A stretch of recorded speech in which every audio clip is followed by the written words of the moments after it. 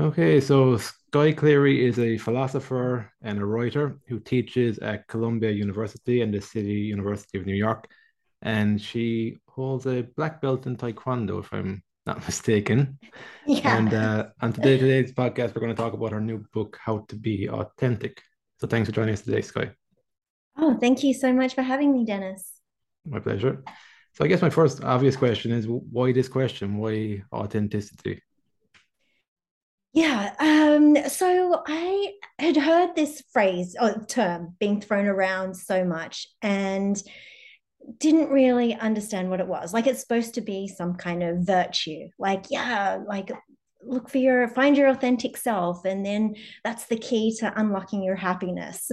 At least that was the narrative that I was hearing. But I couldn't quite grasp what authenticity really meant and what people meant by it when they use the term. It's like, is it being honest? Is it like, if you're trying to look for your true self, how do you find it, and what does that even look like, and how do you know if you've found your authentic self? So I just had so many questions about it. And I had already come across Simone de Beauvoir in my PhD, was on existential philosophy, and one of the chapters was focused on her, and so I knew that she had already been um, talking about authenticity in different ways.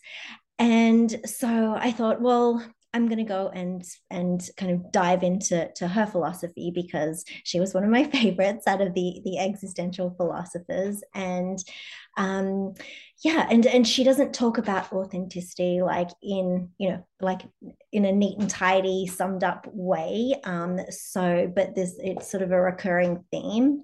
So I wanted to go through and pull out different ways that she was talking about authenticity, and in different contexts and different examples, to try and piece together a bit of an understanding for what authenticity was. So it was as much a search for myself, or a quest for myself to figure it out, and yeah, decided to write about it. What do you think drew you to existentialism in particular, and then Simone de Beauvoir within existentialism? Yeah, so I had studied a year of philosophy in my undergraduate degree, but I didn't like it. It was very analytically focused. And so I just dropped it and I went and worked in financial markets for a while. Um, and What was the struggle with the analytical philosophy? What was it that didn't really resonate with you? I found it boring, Okay. and I just didn't it wasn't I'm just like, okay, this is fine. And we did, I took a class in logic, which I liked. And I actually, that was kind of my favorite of all the parts that I did. But I just was uh yeah, I didn't get it. I didn't understand it at that time. And of course, there was, I think now, if they taught the existential philosophers back then, like, would that have changed my life path in a way? Maybe I would have been more interested in it. But yeah, so didn't grab me then.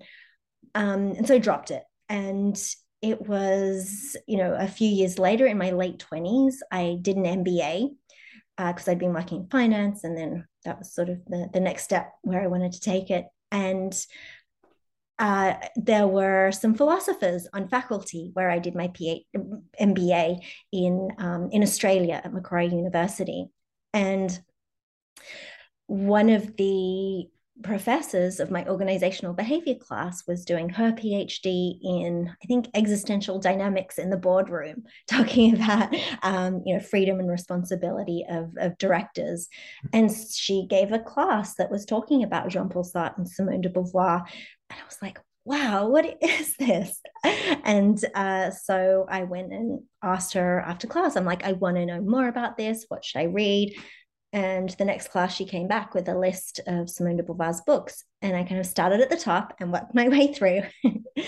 um, and actually, it was about that time that a book came out called Tête à Tête by Hazel Rowley, which was about the relationship. It's sort of a biography about Simone de Beauvoir and Jean-Paul Sartre, about their relationship. And I read this and I was so interested because they, and especially Simone de Beauvoir, seemed to be asking similar questions that I was asking at the time. You know, I was in my late 20s and thinking about how you manage relationships and career, and how much you should give up for love, and what our duties are to other people. And she didn't have all the answers necessarily, but I found she had like a really insightful kind of language and framework to talk about some of those issues. Because I was going to ask you actually, I think you just answered the question there. What grabbed you by, you said before with the analytical philosophy, it didn't really grab you, but then with the existential, it did grab you. But it seemed to be that you were thinking about what they were already thinking about, and they laid a foundation and groundwork for you to start thinking through. Is that kind of what drew you to it then, was it? Yeah, I think so. Yeah, and I was questioning um what I should do with my life as well, or where do you find meaning? And one of the kind of narratives that I had internalized and been brought up with was that the key to happiness is, or a happy life is, to get a good job, like study hard at university, go get a good job, and then find someone, fall in love, get married, have babies, and that's it. But I was like, well, there are so many unhappy people like who are married, and there are happy people who aren't getting married and who don't have kids. And with divorce statistics so high, I was like starting to question that, and I'm like, that doesn't add up for me. It doesn't make sense. Like, why are we doing this? What are even the alternatives? And so, yeah, I found that, Beauvoir had been thinking about that at a much earlier age, and pushing back on what was expected of her. And that was one of the other reasons that drew me to Beauvoir, was that she didn't do what was expected of her. She had an open relationship with Jean-Paul Sartre. She went and studied philosophy. She was one of the first women to do so, and in France at the Sorbonne. And so there are all these things that she was kind of an iconoclast, and I respected that. Because our relationship with Jean-Paul Sartre is, I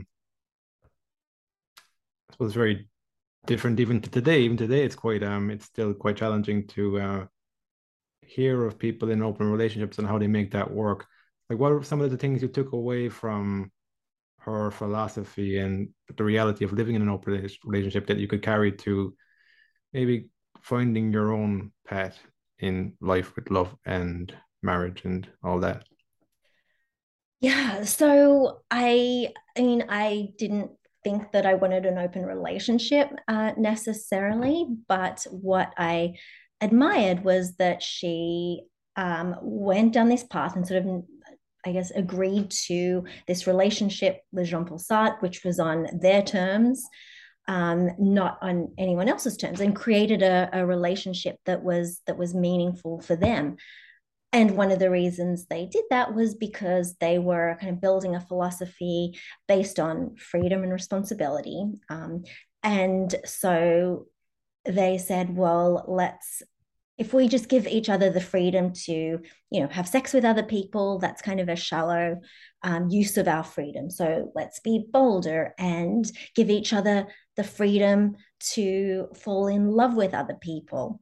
And so that seemed like a good idea for them at the time. But in reality, it was quite difficult because, these other people in the relationship, they weren't existentialists. They Mm. weren't, even though Sartre and Beauvoir were apparently upfront with people, and everyone knew that Beauvoir and Sartre had this sort of primary relationship, as they called it, it still hurts. There's still a tension there. If you're in love with someone and know that you're not the most important person in their life, like that's this that can be problematic. And there are questions as to whether Beauvoir was really enthusiastic about that relationship, but she claimed that it was her choice, and she didn't regret it. And so yeah, I think we have to take her word for it that it was freely chosen. And so on the one hand, I think this relationship between them, where they um, came to an agreement that worked for both of them, for both Sartre and Beauvoir, was an authentic one, because they respected one another's freedom and they were supportive of one another. But where that kind of breaks down, I think, is that their relationship was fixed in a way that they said, we're going to be committed to each other for permanently, and we're primary to one another, and everybody else is going to be secondary or contingent lovers. But the fact that you're like, that's just like can be like a marriage, like you're agreeing to this contract. And so it didn't end up being that different to a normal marriage, except they had relationships with other people. But I think for a relationship to be an authentic one, given Beauvoir's philosophy, it needs to take into account that we grow and we change, and the relationship changes, and that we need to take into account other people and the relationships we have with other people, and respect their freedom to, and acknowledge our responsibility towards these other people in the relationship. And so I think there was a little bit of tension between how they lived their philosophy, how they lived, and at least Beauvoir's philosophy in that case. Is authenticity messy, do you think?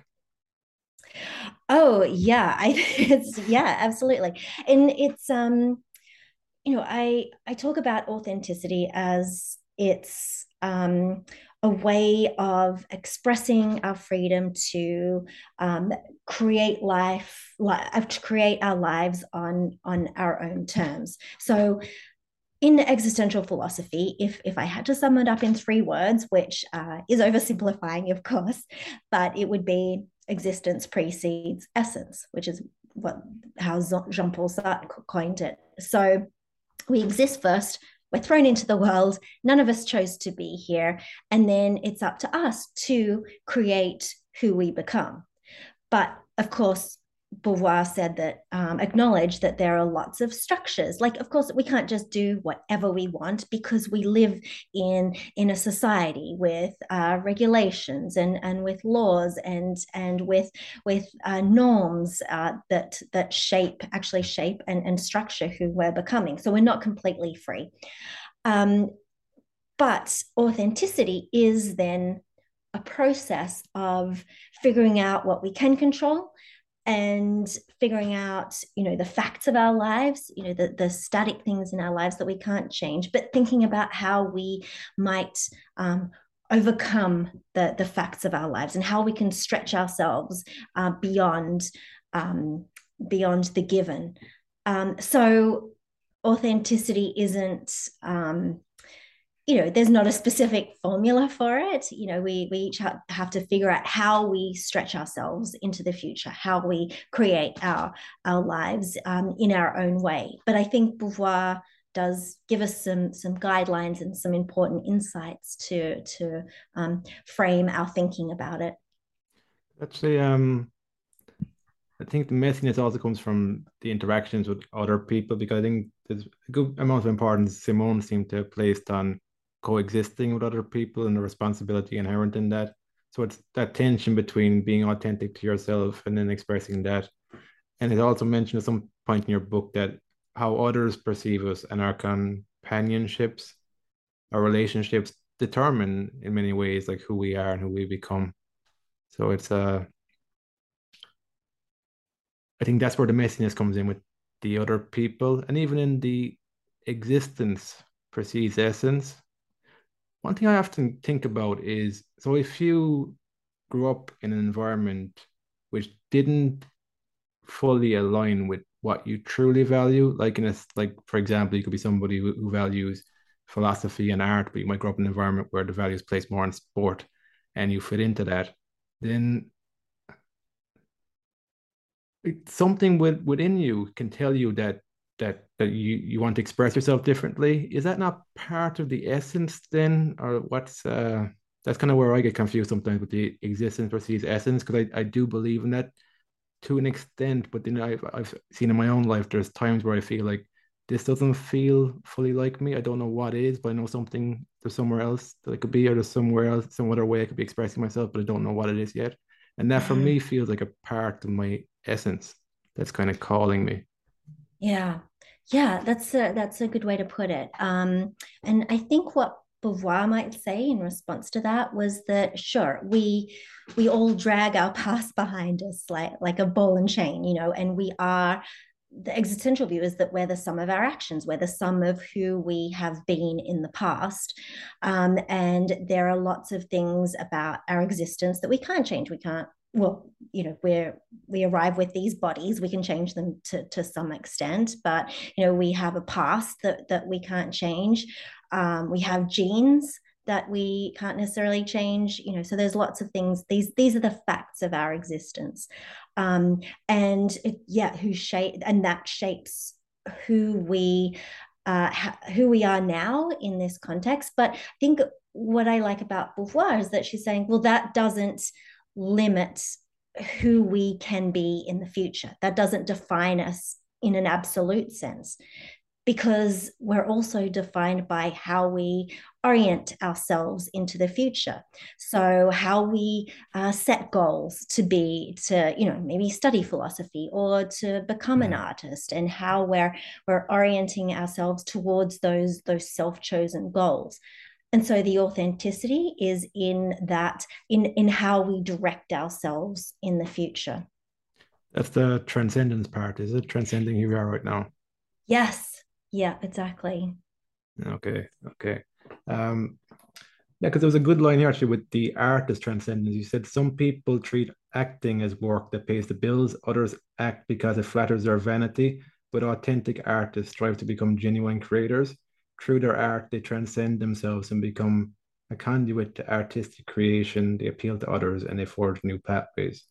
I really like that because it's the individual transcending themselves, but also creating a pathway for others in the coexisting part.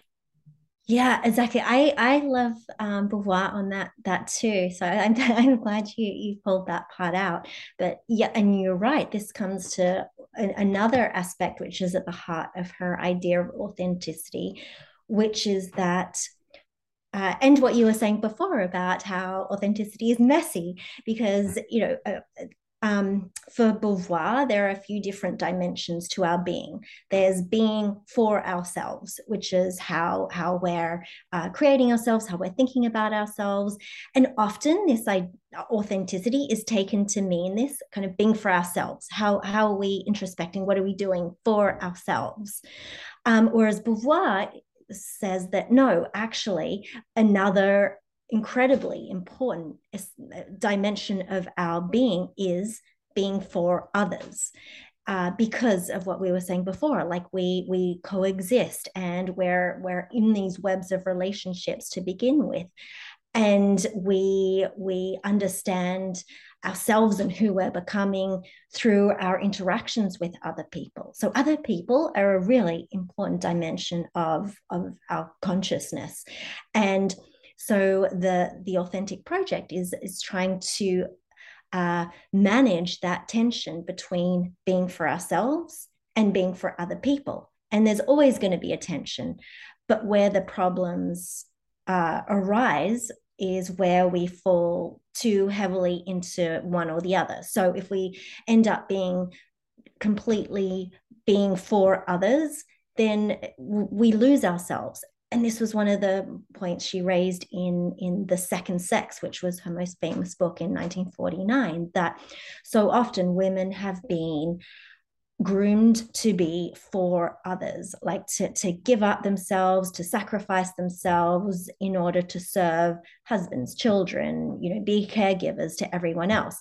And so that's problematic because it fosters oppression.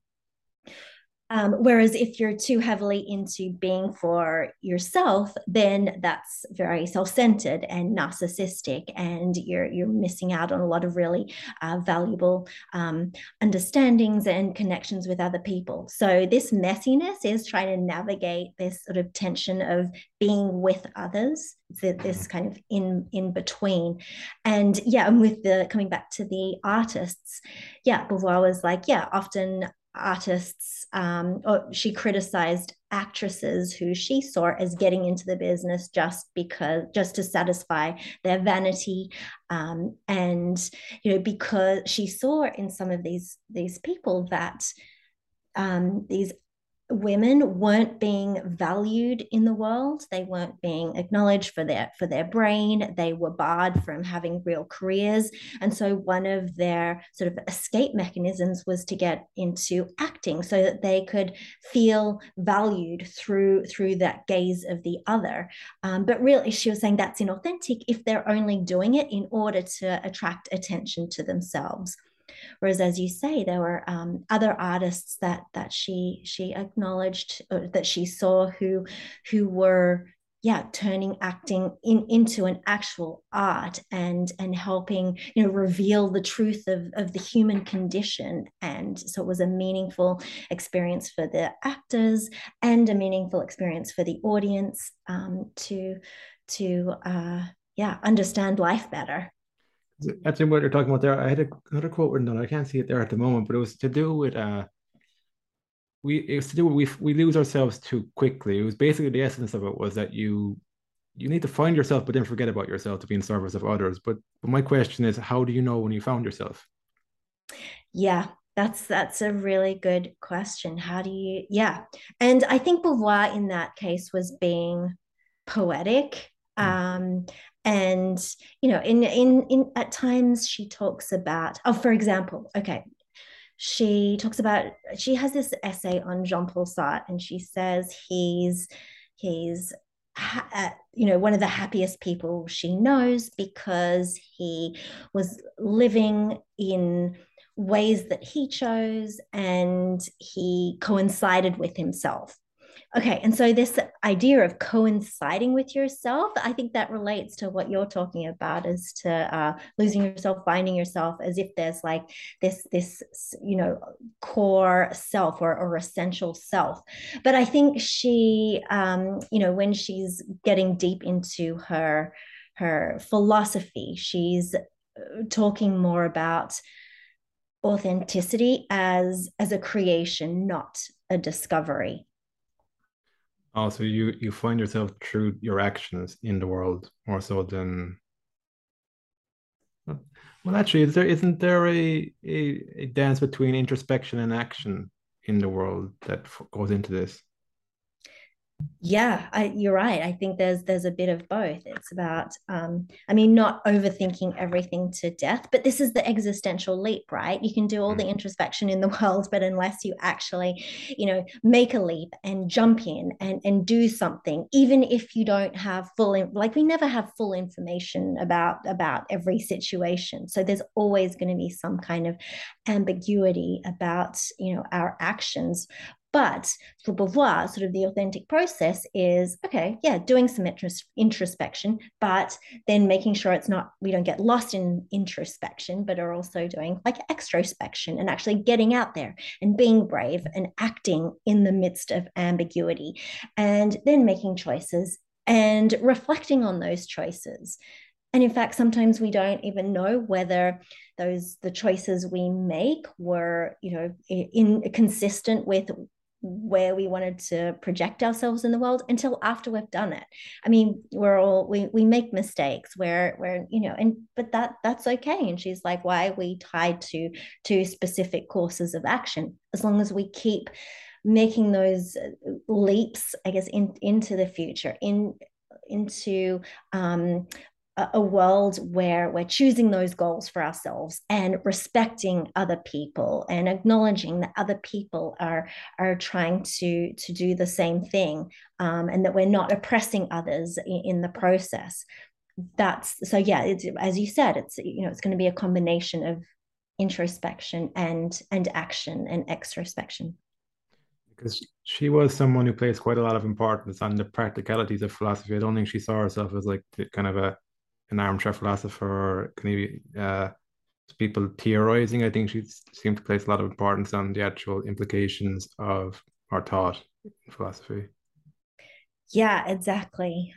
She said from an early age, like in a student diary, that my philosophy must be from life, which is one of the, I think, the epigraph that I have in my book. And because I wanted to acknowledge that she didn't want to be part of the ivory tower, and she says in her memoirs something about, these philosophers who put in these obsessive efforts to create like a philosophical system, and she kind of dismisses that. She's like, no, I don't want to get all be so abstract like that, and I don't want to get into world building and system building. I want to think about practical solutions. Like, think about philosophy in the everyday. How can, philosophy help us reflect on our lives and think about where we might find meaning in our lives? And this is one of the reasons why, yes, she wrote philosophical essays and books, but she also wrote novels and plays and published her letters and memoirs. And in order to sort of, I think, show like the nuances of human existence. Like, sure, you can theorize, and that's important, but also how that theory, like how we can look at life through those theoretical lenses. It's every situation is going to be complex and incredibly nuanced, and there are going to be so many ambiguities. And so, and I love her novels for that, because it does toy with these very complicated human relationships.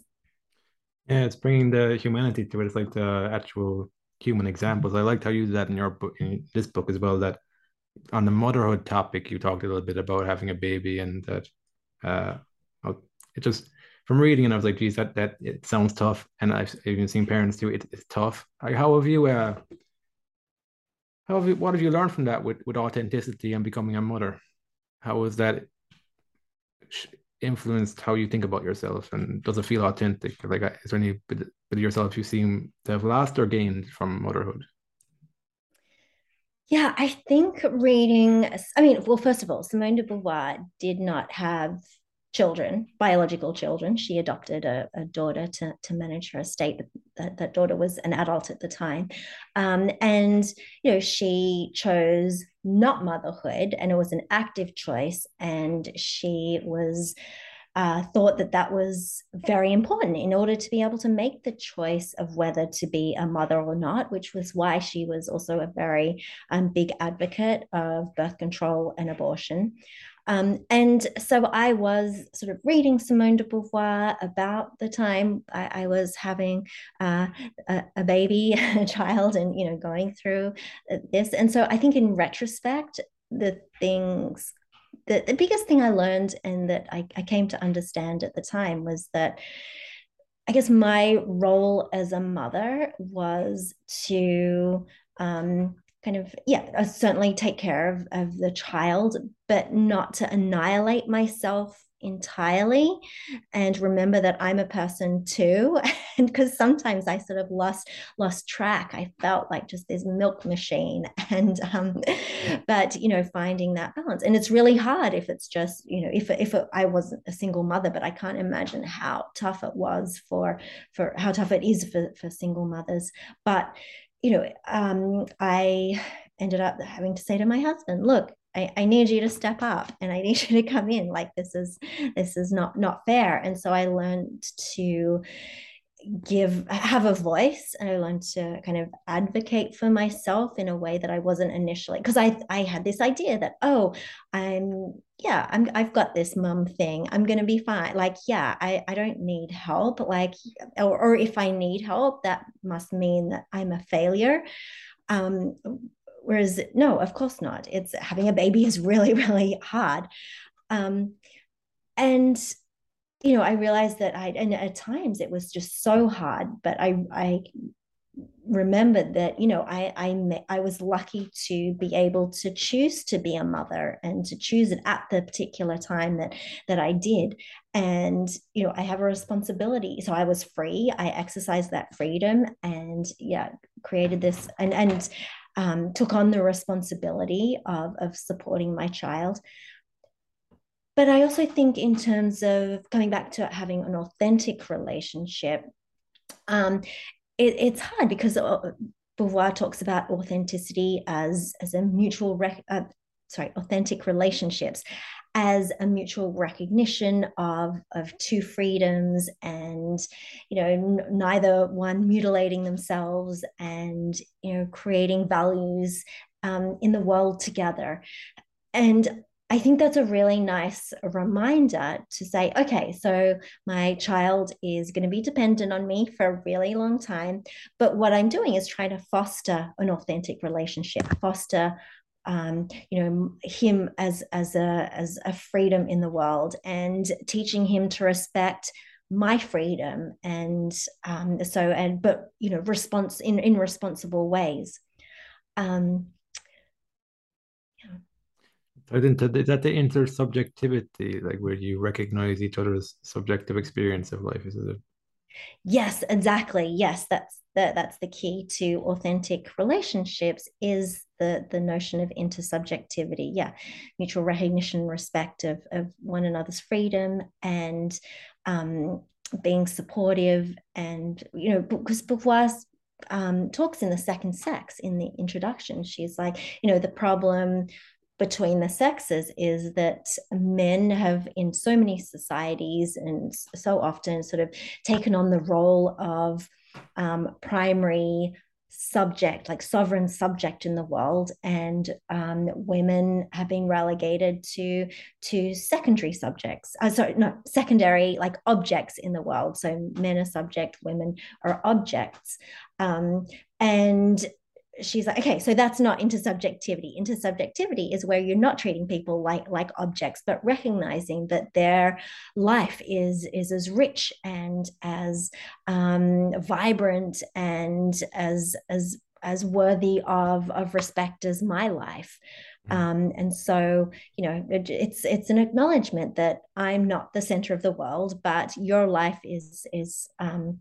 uh, as important as mine. And so that's where, that's the idea of intersubjectivity. And you can see in that intersubjectivity is where we start to build up Beauvoir's idea of ethics, like in that connection where you respect other people as subjects. Yeah, it's the well, that's where you see the nuance in people when you recognize their subjectivity and recognize that we're all subjects and objects in going around in the world. I guess there's a certain amount of introspection that's required to hold that in your awareness day to day, because by default it's very easy to just go around and just operate as objects in the world, and you're the primary subject and everybody else is an object. It's an easy default way to live, I think. Yeah, you're right. And I mean, this was Albert Camus' point, right? With the myth of Sisyphus, is that we get caught in these, like, endless, cycles of drudgery, of waking up and eating, going to work, going home, like, over and over again. And Mm. it's, yeah. And Beauvoir saw this as well. And that it takes practice to kind of think about our situations and think about what we're freely choosing and what we're being pressured to do. Are we just operating on autopilot all the time? And so this is one of the reasons why kind of rebellion was an important part of her philosophy, because challenging, it's important to challenge the status quo, and or it's important to, why she was an inspiration to the feminists in the 1960s and 70s, because she was giving people a means of raising their consciousness, raising their awareness about these patterns that they were getting into, in terms of, especially in the second sex, especially women as, being channeled into, caregiving roles, and channeled out of the workforce. And Beauvoir acknowledged that, yeah, it's something we need to do on an individual level, but just, of course, knowing if you're oppressed on an individual level is really hard to change anything. And that's why forming solidarities with other people is important too. Yeah, yeah. It's challenging. It takes a bit of time. It does. There's actually another part of the book that you talked about aging, and actually, I think it kind of came across that Simone nearly feared aging more than death itself. And just one thing I picked up on was it actually felt quite horrible. Actually, kind of put myself in the shoes of somebody older. It's the idea of being othered. You're seen as other than other people. I kind of tied that back to just even being different in general, not even at a different age, but like the fear of taking a stand for something different. I think the fear of being othered is in there. Just want to get your thoughts on how do you face that fear of being othered? Yeah. Yeah, great question. And she wrote a really big book on old age, which I actually didn't really pay any attention to until I started reading this book. And she, the second sex was about thinking about women as other, and then old age was thinking about older people as other. And Mm. so yeah, she acknowledged that racism and all sorts of oppressions exist in different realms, and in particular with aging. I think she started to realize, as she was becoming more famous and growing a bit older, she's like, people started to tell me that I remind them of their mother. Mm. And this horrified her. She was Yeah. like, and I think this sort of pushed her to think about aging. And she said for her it's an identity crisis. And she found for a lot of people, it's an identity crisis when you might feel 25 on the inside, and yet on the outside there's aging and wrinkles, and that gaze of the other, like kind of defining you as old, even if you don't see that yourself. And of course she thought, whether it's aging or other forms of discrimination, she says it's a travesty. And in the case of aging, it's because older people are like assumed not to be as vibrant, and as they're kind of cast as like outcasts from society. And we want to but or especially capitalism kind of sees them as washed up and not as productive, and therefore we need to sort of get rid of them.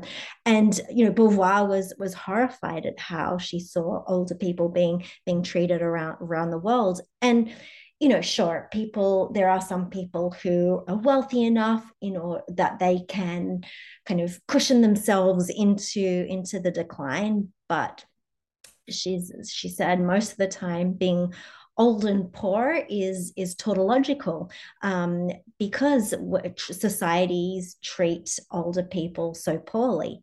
And she's also like, it's so confusing, because the people who are making laws now to discriminate against older people, they're going to be older themselves, like before too long. So it's like self-sabotaging that they're doing it.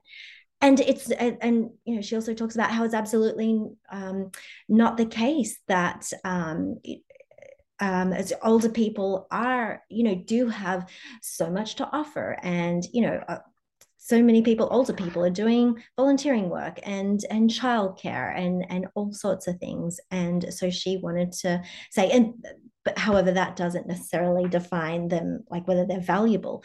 And one of my favorite quotes is, one's life has value as long as one attributes value to the life of others through love, friendship, indignation, and compassion. And so that's what she says makes a life valuable if you have those elements. And and that comes from this book, Old Age, that she wrote. So But the name of the book, Old Age, is it? Old Age. Sometimes it's translated as The Coming of Age. Oh, okay. Um, but yeah, I think the more recent ones are Old Age. Yeah.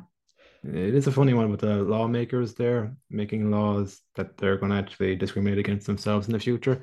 Is that maybe a lack of uh like lack of introspection on their part, or kind of just living for them now and not thinking about the future, not realizing you're actually doing yourself damage in the future, and maybe a lack of because I've noticed myself too. The more I've gone aware of my own subjectivity and the nuances in my life, the more I appreciate that and look for that in other people. The less I was aware of that, the less I was aware of that existing in other people as well. Mm.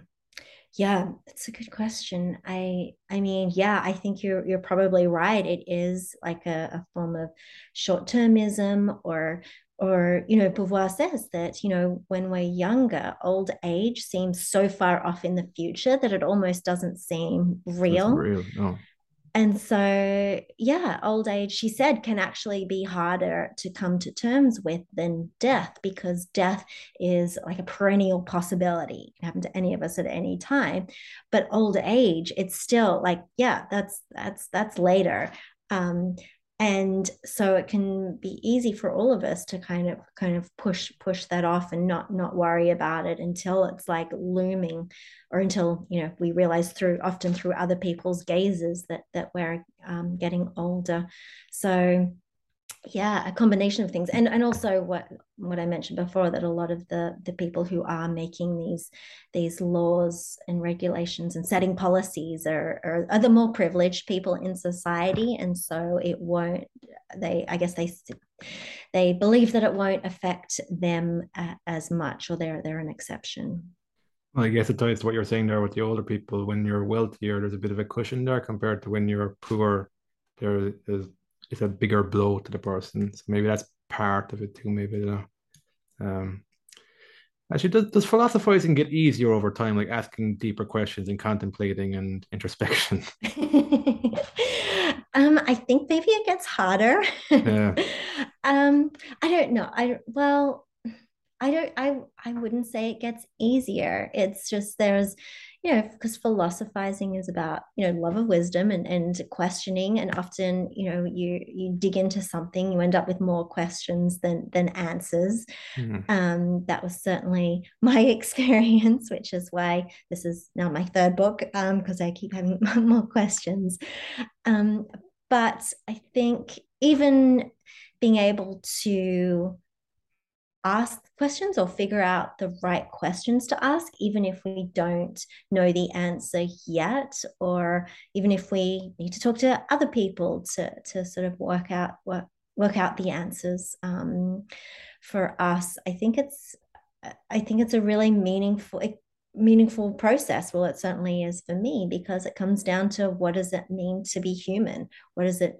How do we navigate ourselves in the world? How do we get along with other people? How do we create a life, for ourselves, when other people are trying to do it too? And I think I wish more people would reflect on this. I think everybody should study philosophy, although I know Ireland is a place that's very much more supportive of philosophy than some other places. It So depends. It's I think there's an art to asking these bigger questions. That's what I was going to ask you next. Were you always able to kind of philosophize about life, or did you learn that from someone at a young age? Or I don't think so. I mean, I learned, I think, a little bit in my younger life, but I found that my upbringing was all about, oh, this is how your life's going to be.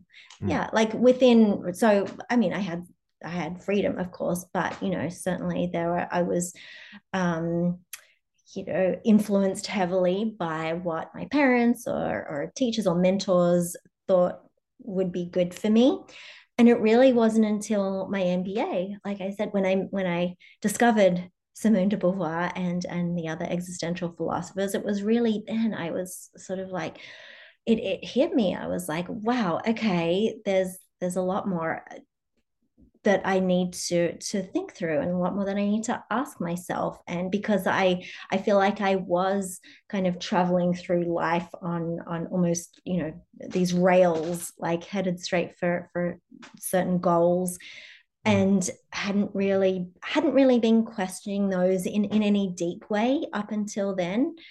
So I think, being taught, especially by those philosophers during my MBA, kind of, challenged me to do some of that questioning and figure out, well, what am I doing? How am I orienting my life in authentic ways, and what am I doing just to please other people? And that's an ongoing process. Like, there's no one simple answer. And you may not even, I got married, I had a kid. I don't, was that because I truly wanted it, or because it was what was expected of me? Well, I think it's a little of both.